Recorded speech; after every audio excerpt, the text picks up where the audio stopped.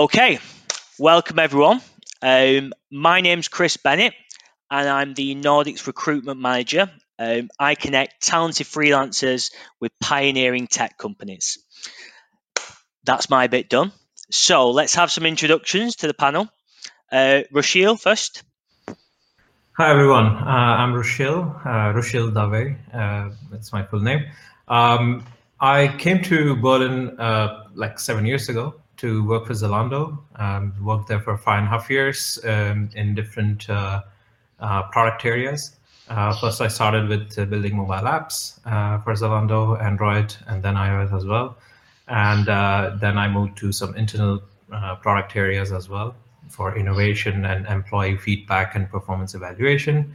And before that, I had my own startup related to storing product warranties and invoices for the customers and solving the problem related to that. Currently, I'm working at Klarna.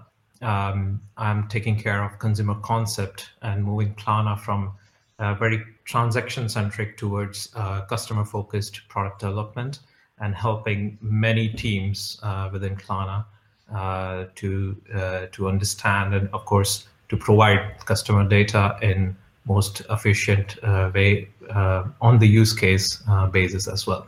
And, of course, related to that, compliance, regulations, GDPR, all those things come in play as well. That's my introduction. Thank you. Fantastic, Rushil. Daniel? Nice to be here. Thanks for inviting me, Chris. So I'm Daniel Thomason. I am an Australian by birth and now a Berliner by adoption, I think. I've been in products for 4 or 5 years now. I got into it sort of via a bit of a strange entrepreneurial pathway. I started my own escape room in Sydney before we left. And while that was fun, it was a lot of blood, sweat, and tears for limited scale. And so a friend of mine, when they saw how much I enjoyed bringing something to life, recommended that I get into product. And I've sort of fallen in love with being in this space ever since. Before the escape room, I was actually an economist. So it's nice to be on the side of the world causing the problems rather than being a central banker tearing my hair out about all of the problems that the fintech companies are causing. So yeah, I've been at N26 for the last 13 months now, working in a compliance products role, so on our KYC system, helping us find a way to be completely compliant and look after our customers and safeguard our customers and our business's money, while also giving them a world-class experience, which has been a heck of a challenge, but one that I've really enjoyed embracing. So I'm really excited to talk to the other three of you today about that kind of intelligent, friendly, personalized fintech experience. Fantastic. Babel? You're on mute. Great start.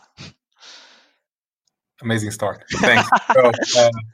Since you can't read my lips, super happy to be here. Really excited talking to all of you guys. I'm Babel Puli. I'm the VP of Product at North Mill Bank. Been here for quite a while. I was employee number 12. We're since then grown to 150 people in 3 countries.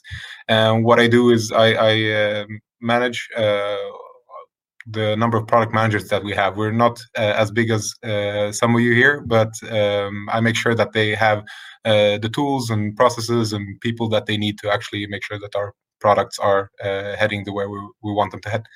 And North Mill Bank is actually we were the company next after Klarna to receive a Swedish banking license in 2019. So quite a new bank.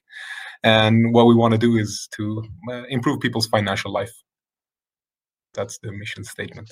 Fantastic, Babel. Nice. And Bogdan? Yeah, hi, everyone. Super exciting panel, I guess. So I come from Revolut. I started about 4 years ago when the company was much smaller in size. I started as a country manager for Russia and launched our operations in that country, and also looked after our launch in India. And we had to shut down, but anyways, have some good stories from there. And then I moved on to operationalizing our European banking license in Lithuania. And for the past year or so, I've been leading a team at Revolut called New Bets, and the team is looking into sort of creating new business lines within the group. So we're looking into insurance, e-commerce, and also some high risk stuff like cash top-ups and stuff like that. That's pretty much it, I guess. Thank you for those introductions. Really appreciate that. So the context behind today is how to develop intelligent and personal consumer fintech products. For the listeners, I've asked each person to bring a question or a topic, and so we'll be going through each question, and we'll be discussing it for everyone to discuss. Yeah. So the first question sent to me by Babel over at North Mill is: how can a company maintain speed in product development when operating in a highly regulated market? So Babel, just give us some context behind your question. Well, as some of the guys already mentioned, they're working in Daniel, for example, KYC, or Russian mentioned GDPR, Bogdan, and probably in all the spaces. There is a lot of stuff to consider, and as a bank, I'd say it's you have the kind of pressure where you can take risks when it comes to this. But I think there is a way to balance that and to be able to move forward with proper speed to continue to deliver good products and good value to the customers. The way I think you have to do that is in two parts. The first one is you have to have the proper mindset and culture. So just not accept that what's been done up until now, especially within banking. Just because everyone's doing something when it comes to the compliance part doesn't mean that it has to be that way. You have to be able to think outside the box and challenge that as well. And I have to say this so that our PR guy doesn't kill me. I don't mean that you should break any laws, but just rather rethink stuff and challenge that and have that as part of your mindset and culture. And the second part, I think the way you can maintain speed is by the technology. So all of the companies represented here have such a architecture and infrastructure that I think can contribute to the speed in such a way that we're developing products in such a pace that we can actually spend the time on the compliance to have it up to par and to involve the stakeholders, if it's legal or compliance or whoever, early on. So that they don't come in with any surprises in the end before you're supposed to launch with any objections, basically. So that's my take on it. What's yours thoughts, Daniel?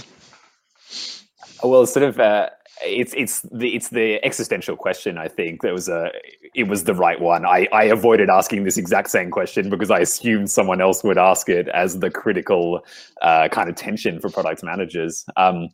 And I think your last point, Babel, was one of the most interesting ones, saying bringing in stakeholders early. This was the advice I always got too: make sure legal's brought in early, make sure compliance is brought in early. But almost one of the things that I've started to contemplate recently is maybe this is the wrong model. Maybe this is a mindset of treating these stakeholders as somehow external to the process and they need to be brought into the room. I wonder, and I'd really be interested in how the rest of you are dealing with this at your companies.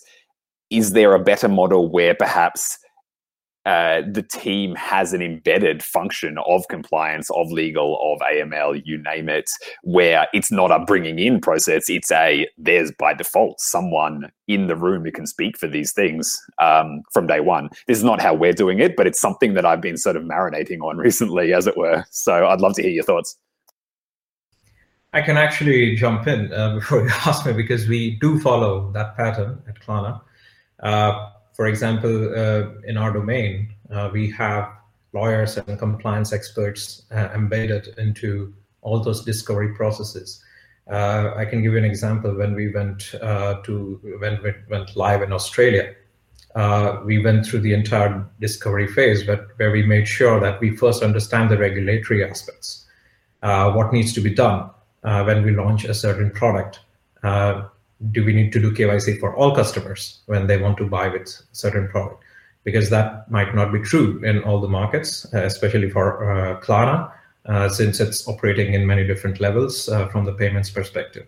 So, and then of course the compliance part comes in as well, where we join together to see like what are the requirements for customer due diligence, ongoing due diligence as well, enhanced due diligence. So all those aspects we cover.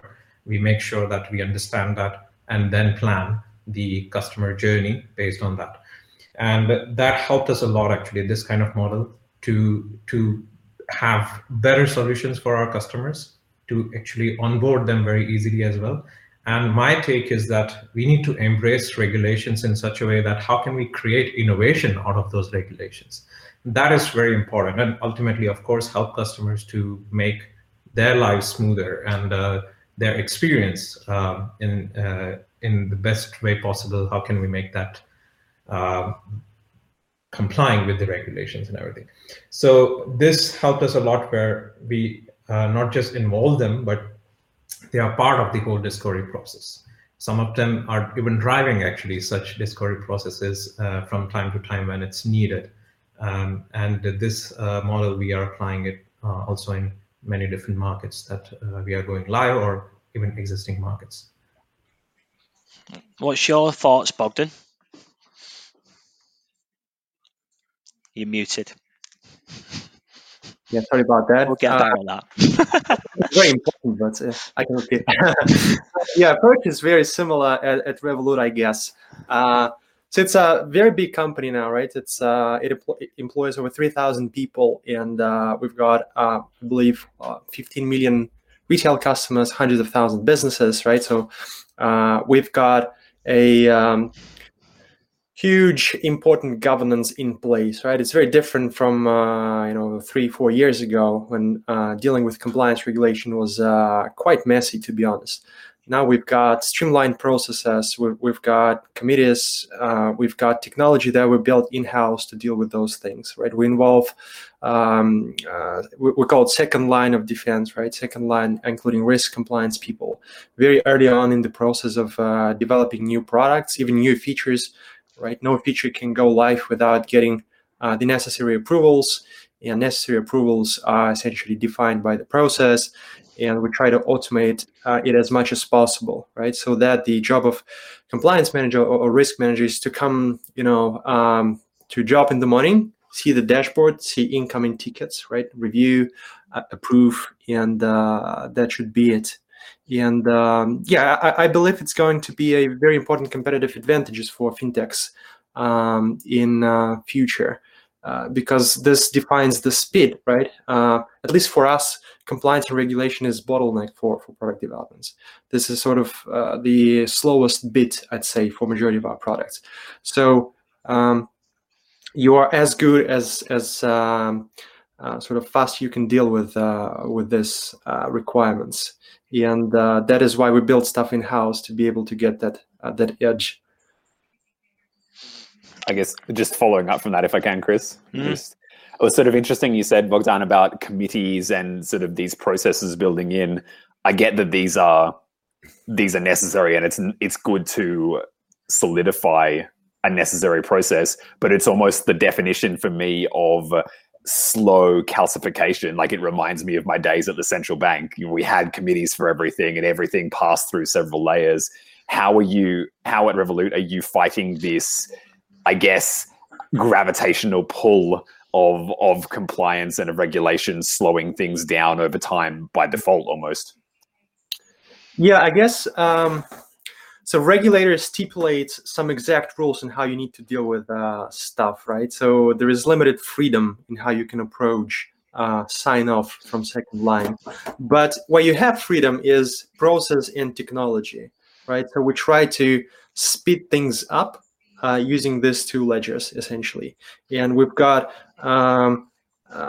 business engineers who are working on the processes. We've got internal tools team. It's a full stack product team who works on internal tools, including the tools for second line. And we're trying to make it as fast as possible. Probably there's some limit to how fast it can go with in a world of committees and governance, but I'm not sure where we've approached it yet. It would be interesting to learn how have you approached this task. Do you have committees inside, or how do you deal with the regulatory burden? Maybe Babel, we can circle back to how North does it. Mm-hmm. I'd say from what you guys described, I'd say it's mostly similar to what Bogdan says, but of course on a quite smaller scale. Try to use the processes and the tools available to actually make sure that we have these checks in place, because as he says, there is a requirement on what these checks can be like. We lost someone, I think, but anyhow, I believe that that's the way to do it for now, at least. And of course, if it would be possible to do it any other way, that would of course be really, really positive. But for now, we have a process where actually we make sure that the people who need to review stuff get it early on, because we've been in situations where you think you're done, and legal comes in, has a point, you have to start over, and it kind of becomes like this waterfall approach to doing stuff. So if it's possible to include people as early as possible, I think that's the best way. And you have to be at a certain level, of course, if it's a new product, when you involve them. Yeah, makes sense. Perfect. Babel, do you feel like your question's answered there? I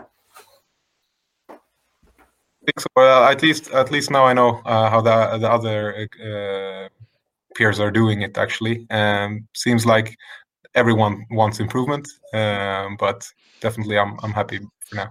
It sounds like everyone doesn't want regulation, to be honest. At least we're all suffering together. That's the main thing. Brilliant. Well, thank you so much for that question, Babel. So, second question, Rochelle.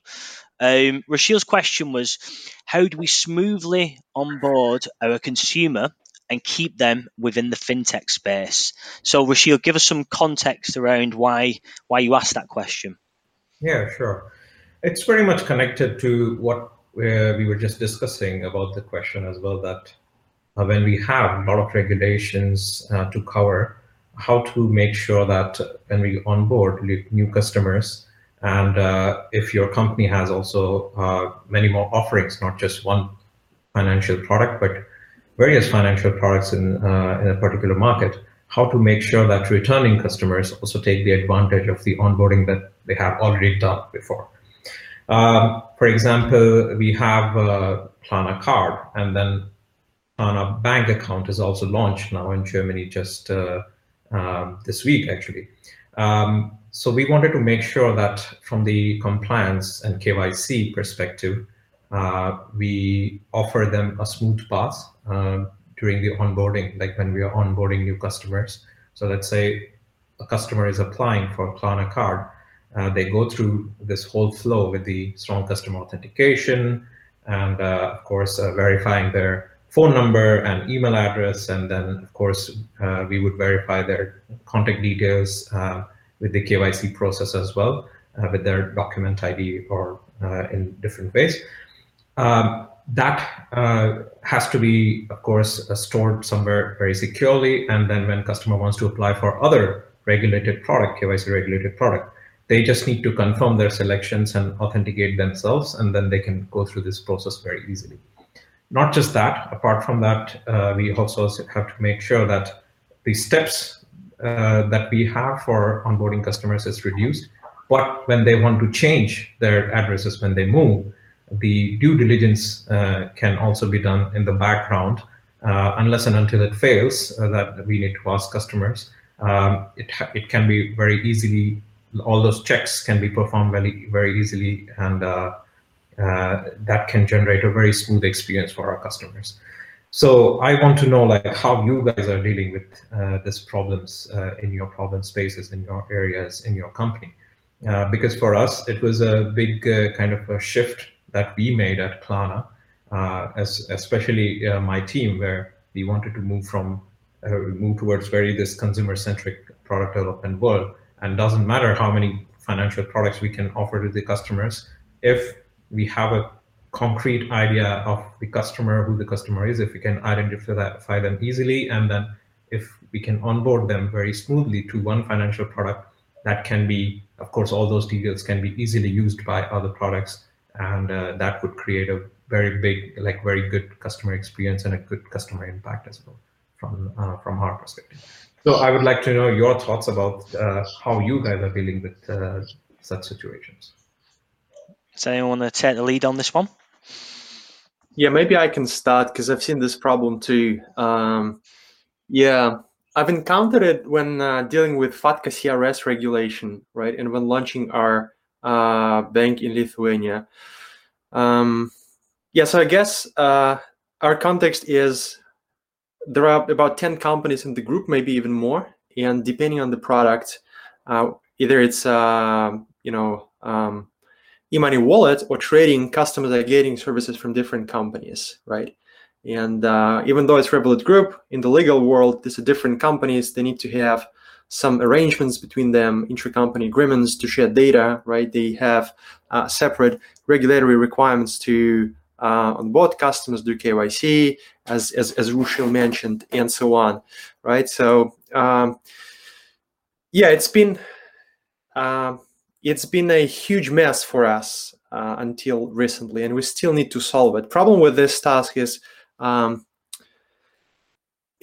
guess it never gets the right level of priority. It's very difficult to get to it because this is infrastructure thing, right? It's not customer facing, and customer facing stuff always wins, right? Because this is business priority. Yeah, but in terms of smoothness of processes, in terms of 100% complying with regulation, yeah, it's very important to solve that stuff in the legal world, in the technical world, and to make life easier for customer, right? So they don't need to redo their KYC with various entities of the same group. They don't need to submit their FATCA CRS data, several times a year, even within a sort of single app, let's say of N26 or Revolut or Klarna, right? Yeah, so it almost feels like there's a room for a standalone company to help sort of solve this for fintechs. Yeah, I don't know how things about this at North Mill N26, guys.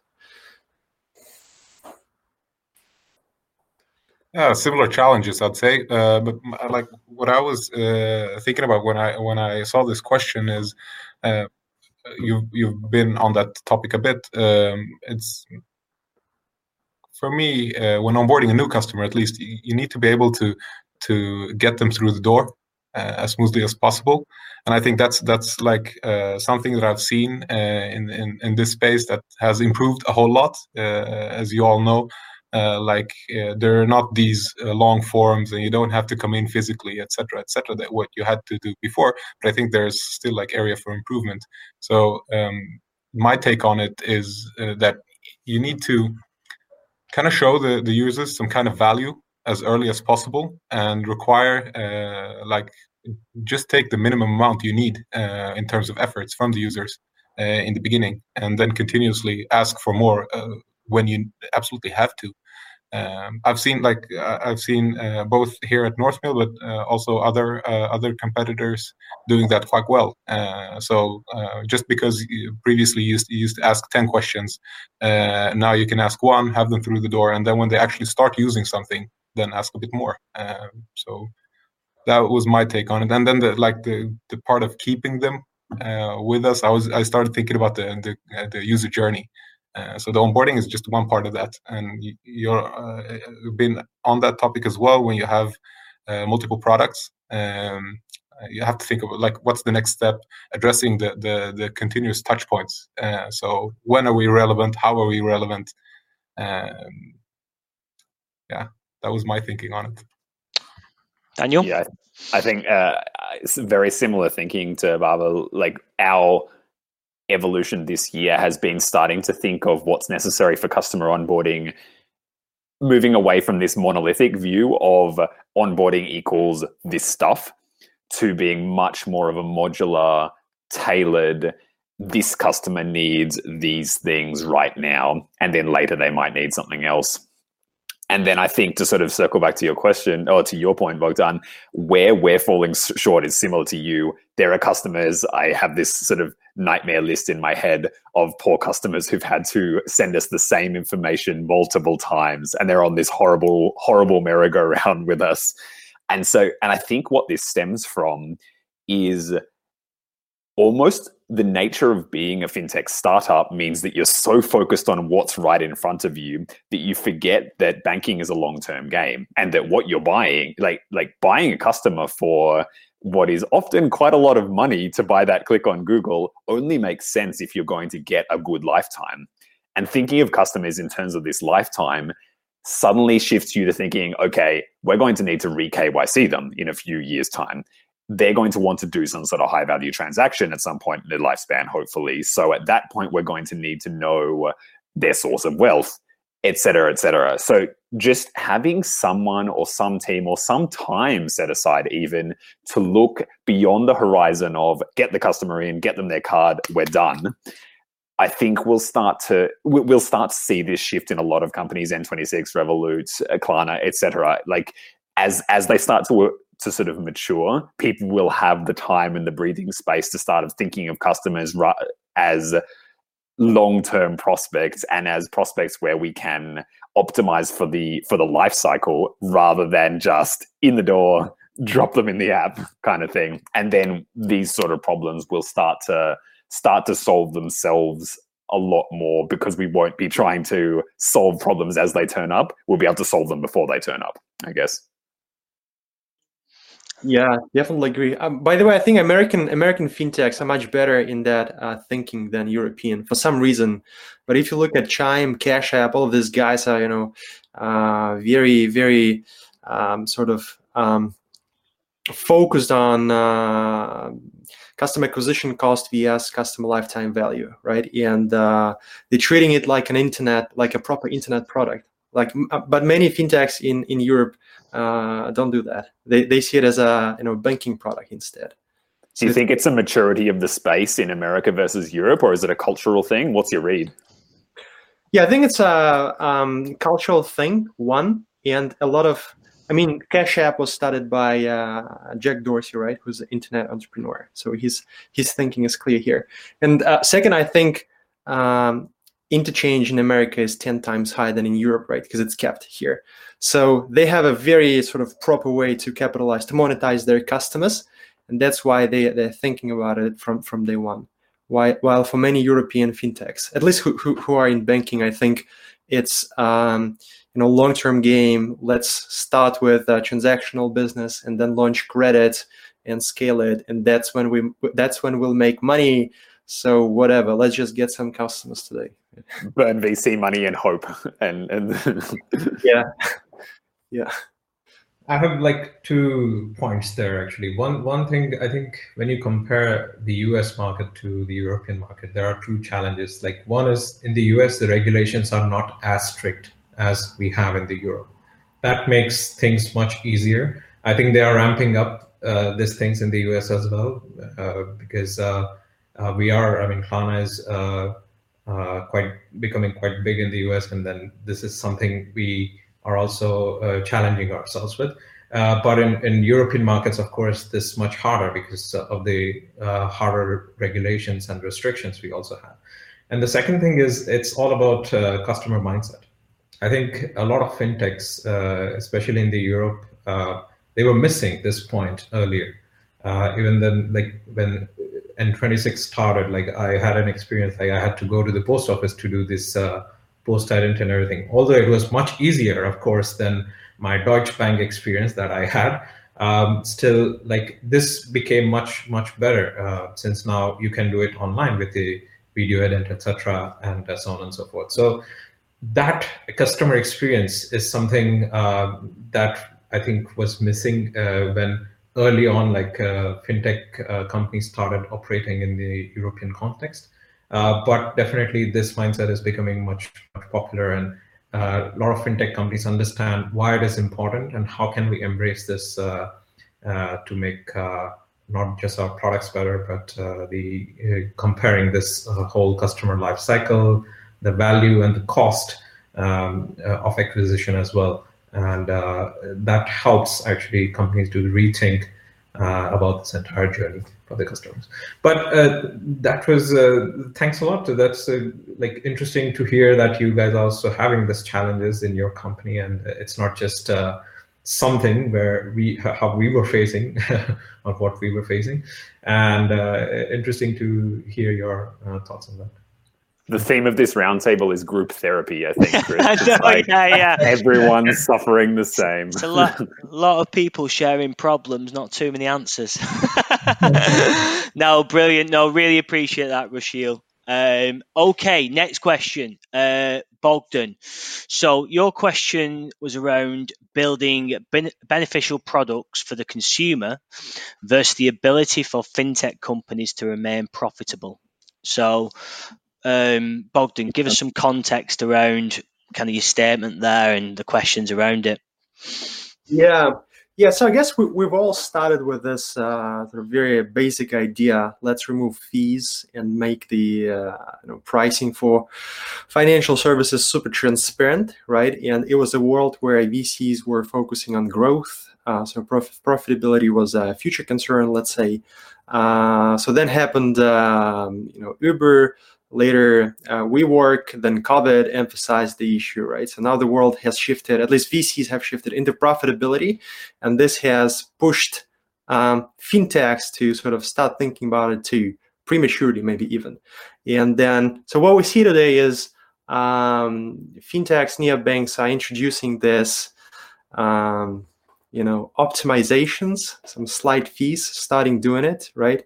And I'm sure this is sort of short-term thing just to weather the crisis, but long-term, it turned out credit is a very difficult business, right? It's heavily regulated, very difficult to scale it, takes years to build a profitable book, right? And now in a world where we need to think about profitability, and I believe post-COVID world is going to be, profitability focused, not growth. What do we do, right? And how do we sort of sustain our initial vision of keeping the fees transparent and costs low? So, would be interesting to get your take on this, guy. It's a big question. This is the golden question. It is. I mean, it also comes back to when I first got into the fintech space. Coming from the central banking background, I came in with a set of completely incorrect expectations about how fintechs were going to make money. Because the traditional banking sector, right? Banks make money on net interest income. Like the big Australian banks, there are 4 big Australian banks, they vary between something like 60 and 75% of their revenue comes from net interest income. Fintechs, it's completely turned on its head. Net interest income is a rounding error, essentially, and all the rest comes from interchange, comes from fees, and all of the sort of stuff where the big banks, the traditional banks, sort of consider that income a kind of cute business bit. And I think this is the fascinating point we're at for the fintech space. The sources of revenue aren't scaling as fast as we want to, and yet, as you said, Bogdan, that net interest income, that doesn't come for free. You can't build that book up overnight. And this is where I think the big banks are starting to get their revenge and starting to see the sort of the challenger banks hit a wall a little bit. And I'm sure there's some Deutsche Bank executives laughing in their ivory towers at how much trouble we've had building some credit businesses. But yeah, I actually haven't seen a way to square this circle yet, honestly. Like, I haven't seen any neobank present a sort of model that says, okay, this is the really clear path forward. We've seen attempts in the credit area. We've seen attempts to kind of keep going down that membership sort of direction. We've seen attempts to make more out of travel interchange, but it's all a lot under pressure. So for me, this is the kind of fascinating question that I've been contemplating ever since getting into the fintech industry and haven't come up with an answer yet. So I'm really interested to hear what the rest of you have to say about this one. super interesting question. I like my take on this, and when it comes to banking, as you said, like at least for traditional banks, it's net interest income. But when you look at banking at its essence, it's just that it's savings, it's credits, insurances, etc.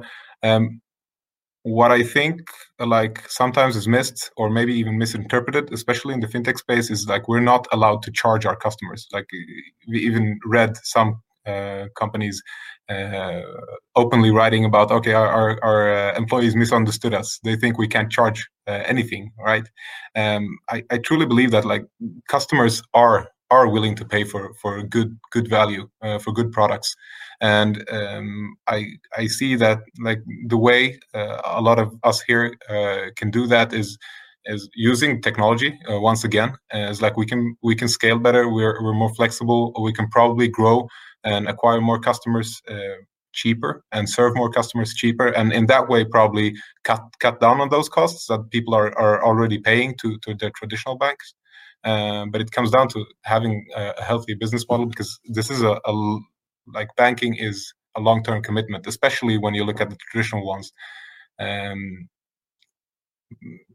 People have usually a main bank, and they're rarely leaving it. So part of the cost of acquiring customers, it's hard to get a customer. You need to have a long-term relationship with them, and for that to happen, you need to have a healthy business as well, like to gain the trust of the users. Okay, this is someone who knows how to be sustainable, that will be here for a long time.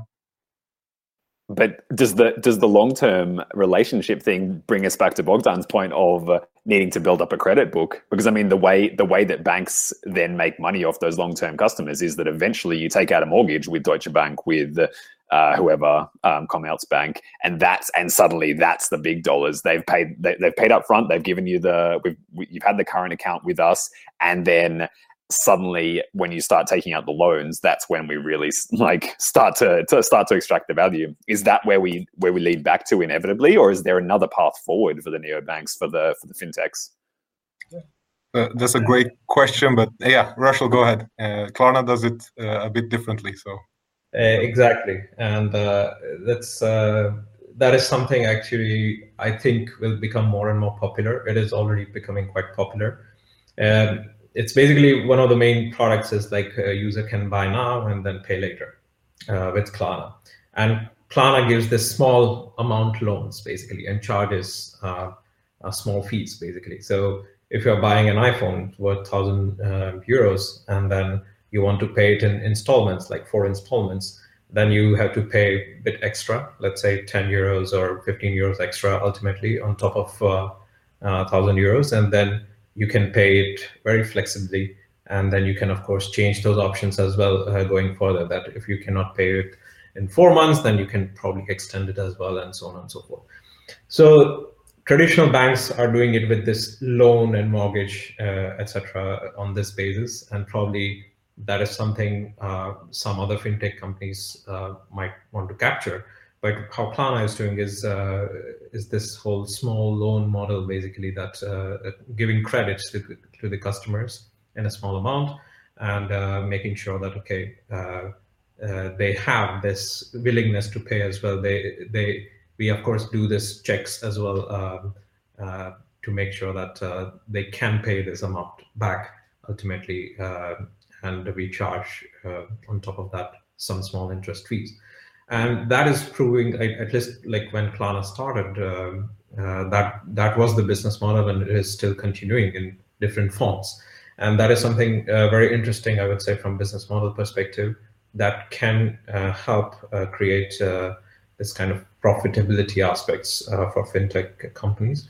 Another thing is definitely the deposits. I mean, I know that a lot of like new age fintech companies, people use it for very like short-term transactions, in a way that they are afraid to have salary accounts in those new age banks, because that is something that they don't have full trust on. But this is changing. I mean, I know, for example, I'm giving this example of N26 because I'm the customer and I have a lot of friends who are the customers. So I don't still have my salary account there, and but a lot of friends are having this. And this can also change the whole perspective that how new age fintech companies can use these deposits to drive growth and profitability from that aspect, so that they can probably also allow loans. I think N26 now allows this as well, and so on and so forth, like extra credit to the customers, and then charging a small fees or interest fees on top of that. So of course, we need to tweak business models in such a way, of course, understand customers' pain points, their problems, and how can we actually provide them value with, of course, a bit of fees that we need to charge them. And that is totally fine if we make it very transparent towards the customers, if we make them understand that why we are doing this, and how are we helping them actually by doing this.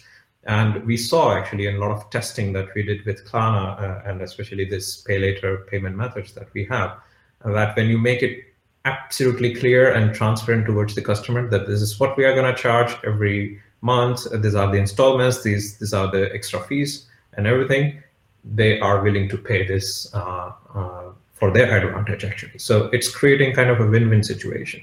So that is something like I have learned in Klarna as well, that tweaking these business models and improving them, of course, while helping customers with the transparency, could really help drive profitability for fintech products. Yeah, makes sense. Thanks, guys. And I think, again, US companies are doing this great, right? Take Cash App. I think they. So what they have is a P2P platform essentially. Yet they found a way to monetize. Majority of their revenues come from businesses who accept payments through Cash App, and this is great, right? Acquiring great business. They essentially they're now into the business of Visa, MasterCard. And so at Revolut, we're trying to take similar approach. So we're trying to think about how to monetize our user base and how to monetize our platform that we have, right? So one example is, so we have a huge amount of business customers and retail customers. So let's connect them in Revolut app so they can trade directly in our app, and maybe we can sort of be a marketplace like Amazon, right? Or I guess another example is white labeling the platform. So banking as a service is becoming a huge thing, right? Companies like Solaris Bank in Germany, Marqeta in the US are getting a lot of traction, and there's growing demand for it. So all of our companies have these amazing platforms that we've built, for the past several years. So we can easily build external APIs and give it out to other fintechs. So things, I think, it's not only credit, and I think there's room for creativity here, and creating value for our shareholders and users through other ways. Yeah, I guess the credit play was always an interesting one for me, because it essentially leads a neobank back to becoming a traditional bank with an app. Your balance sheet, your P&L looks just like a normal bank. You just have a nicer app. And so I think, like the stuff that you just talked about, Bogdan, this feels much more like fintech as a revolutionary industry, rather than just a sort of eat the traditional bank's lunch sort of industry. So I'm really interested to see. I wouldn't know where to put my money on any of the bets you've just mentioned, or any of the ones that N26 is cooking up. But I'm really interested to see which ones kind of pan out as the fintech business model kind of evolution. Yeah, let's see. Yeah, agree with your point, Daniel. Fantastic. Okay, so in the interest of transparency, I asked everyone for one question. Daniel came with 3. And he said, pick one. And I looked at them all, and they're all really good. So let's go through them. Yeah. So we'll go one by one. So Daniel's first question was, for features providing advice about what users should do with their finances, how much of the logic should we expose to the user? And is there an ethical component to this question? So Daniel, some context behind the question. please. My wife thinks I'm overly prone to giving double-barreled questions, so apologies for that one. I guess this one kind of relates back to an ongoing train of thought I have. I'm very interested in behavioral economics and the sort of psychological underpinnings of what we do as product people, and particularly in the fintech space, I think, because it's such an area where it's very easy to assume that people don't know what they're talking about, and that it's better to take on the responsibility for them. It's very easy to start treating users as though they don't know they don't know anything, I think. And this becomes, I think, both an interesting user experience question, but also potentially an ethical question of, is it okay to make decisions for the user that they may not have made themselves if they had the full information, even though maybe you know better? Is it okay to assume that? Is it better to assume that in some cases? I don't have the answers here. I just wanted to sort of torment a few people with some philosophical conundrum this Thursday evening. I'm Babel, I think, first. Yeah, super interesting question, because as you said, like it's easy to just go and say, we know what's best, right? For me, depends on the user, but I would say, like, if you're very transparent as to what kinds of advice you could give, or how you could help the consumers out, I think that's a good starting point. And also always bearing in mind, like, why are we doing stuff? Like, if it's to hook them to a positive financial behavior, well, yeah, you can argue for we're doing it for the user, but still again, like, leaving that freedom of choice to them, to be transparent. Okay, so we can help you out with this by allowing us to do this, because a lot of people think that, like, finances are an uncomfortable thing. It's like, I want to improve financially, I don't know how to, or it's just it's not for me.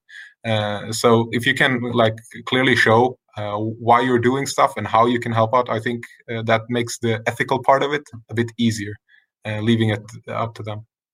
That's my take on it. Bogdan? Yeah, it's I guess I agree. It's a rather philosophical question, right? There's no right and wrong here, and there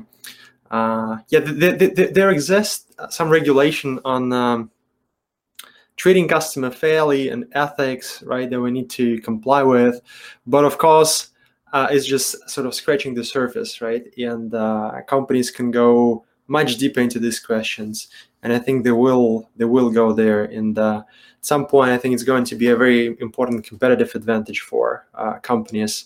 Again, there's no right and wrong here, so companies will need to formulate their positions, and ethics should sit very deep in product vision for what we build, I think. And similar to how in the area of sustainability, people are now talking and getting certified. You've probably heard of B Corp and stuff in the US, probably in Europe too. So maybe something similar is going to appear in financial ethics, financial sustainability field. It almost feels like we will soon transition from simply looking at metrics to thinking more deeply about ethical stuff and streamlining our vision. I think it's an important question to any internet company, right? Not just fintech. I think all of the big techs, Facebook, etc., are receiving a lot of attention from regulators in the US now, from Senate, etc. Because again, their culture and the approach is to look into numbers only, right? They don't have ethics people in-house, and unlike fintechs, they don't even have basic regulation on treating customer fairly and ethics and all. Yeah, so super important topic. I think it's going to become more and more important. At some point, it's going to be competitive advantage for companies who solved it properly.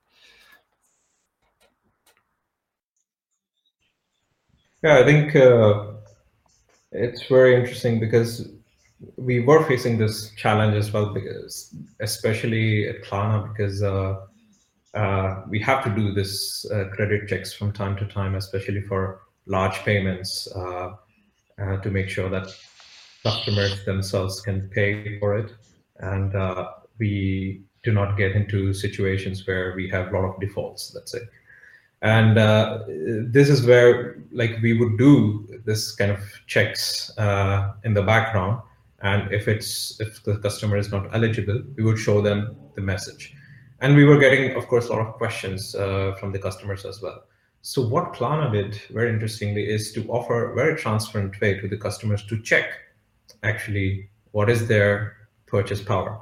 Now, this is like, I think the transparency is very important here, and this allowed actually customers to understand like what is the eligibility criteria, what is their like purchasing power, and why we cannot offer certain amount for their purchase, basically. That helped us a lot actually to create a good customer experience.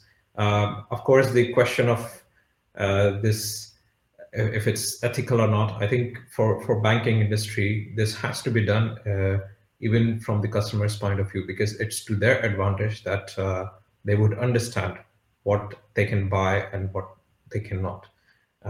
If we have a lot of defaults, then we may end up into a very bad financial situation, actually, not just for the company, but for the community or for the customers as well, which is something we need to avoid. Apart from that, I think when the Corona situation started and everything, we also made sure that these options are quite flexible, so that if some customers cannot pay their dues, etc., we would help them to really have these flexible options, and like making sure that they don't suffer because of the pandemic and crisis. So I think ultimately two points that comes to my mind is that you need to be very transparent towards the customers, actually provide them tools to let them check actually what can they buy and why we may reject them actually at a certain point. And of course, the other point is the whole space of fraud prevention, anti-money laundering, and everything comes into the play as well, which is also very ethical from the point of view of counterterrorism and financial liability that we would have towards the regulators, towards the government as well. And that is something we need to manage as well, making sure that we do those checks and we try to be as transparent as possible, but sometimes that may not be possible. And we could offer a good message towards the customer that what is the reason, if they can check, where they can check, provide them the tools, and making sure that, okay, how can they really, how can they understand the reasoning behind the decisions that banking industry or fintech company would take for them, actually. That's my take.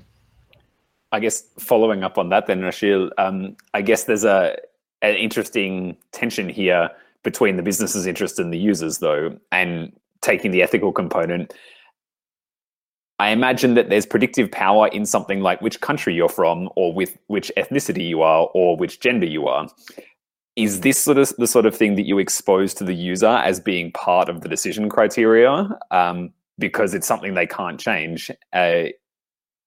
So A, do you expose it? B, should you expose it? C, should you even use it in the model? Are my sort of devil's advocate questions to you here? Yeah, absolutely. No, I think definitely not. That is something we wouldn't do or we shouldn't do. However, in Germany, because you are, I mean, you guys know that regulators actually ask you to do that as part of the KYC. So there is a component of regulation as well. But ethically, I think we don't do that in other countries where it's not required. We make sure that however we can check the credit records and everything, regardless of their origins or ethnicity or gender or anything, we do that, of course, based on the data they provide, based on the different kind of connections we have towards external data sources, and then all the fraud checks and anti-money laundering checks and everything would happen. And this is, of course, something where we make sure that it's as how do you say, as transparent, but making sure that we don't discriminate against any customers and based on the details they provide. But of course, in Germany, this is a bit different. You have to ask customers, especially when they're signing for regulated products. Not sure how they take it. There is definitely an ethical component of that. But I'm sure that that is not used for any checks. That is just for the KYC actually process. That's just part of that, actually, from my understanding. I mean, it's an interesting tension, though, because you're right. In some jurisdictions, the regulator provides you very nice cover as a bank, but there's a good business reason to use these information in your risk modeling. If there's predictive power in gender, ethnicity, country of origin, that's money you could not lose to fraud, to credit losses, etc. And yet on the other side, there's the ethical component of, well, these are immutable characteristics of the users. Should we really be discriminating based on them? And so I guess I'm not here to judge. I'm just here to point out that I guess my question concerns, how will fintech companies walk this tightrope? Is the direction perhaps that regulators step in and say you must not discriminate based on these characteristics? Or as Bogdan sort of suggested, is there actually a business competitive advantage to explicitly saying, look, we are the ethical company, we won't discriminate, come to us with your money? I know we're running out of time, Chris, but I'm fascinated to hear if anyone has any sort of guesses as to which direction the industry will evolve on this question. Yeah, if I may comment on this. So I think, the entire reason of scoring and using various inputs to understand whether this is eligible customer and so on, is sort of the best way we can solve lack of trust, right? Really, because if we trusted our customer, if we knew the guy like it was in the old sort of world where everyone lived in the same village, let's say, right? There was no need for scoring, right? There was trust, and then we could lend or not lend, for example, or refine the price.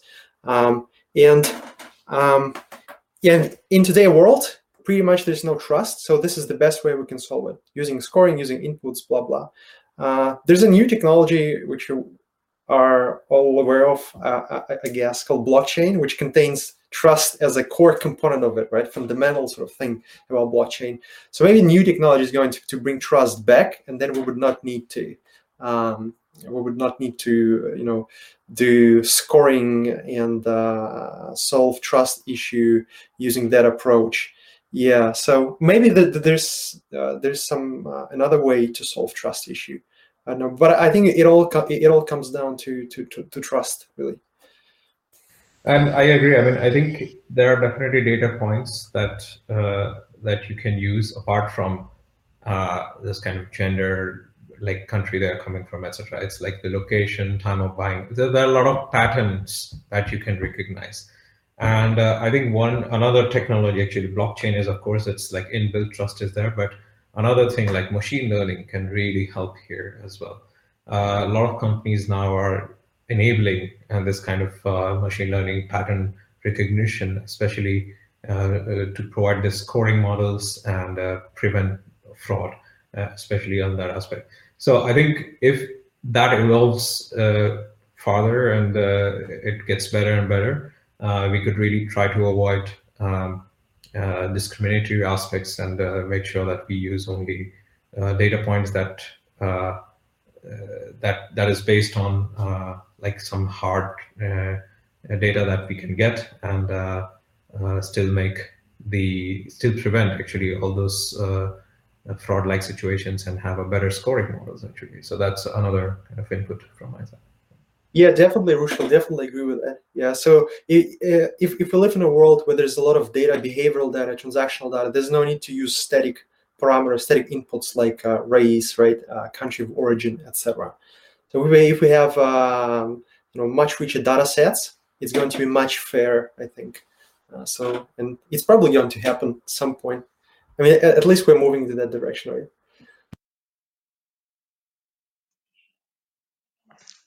Has anyone got any further points? Right, I think we're just coming to the end of our slot. In the interest that everyone probably wants to go and get some dinner or something, yeah, we will leave it there. So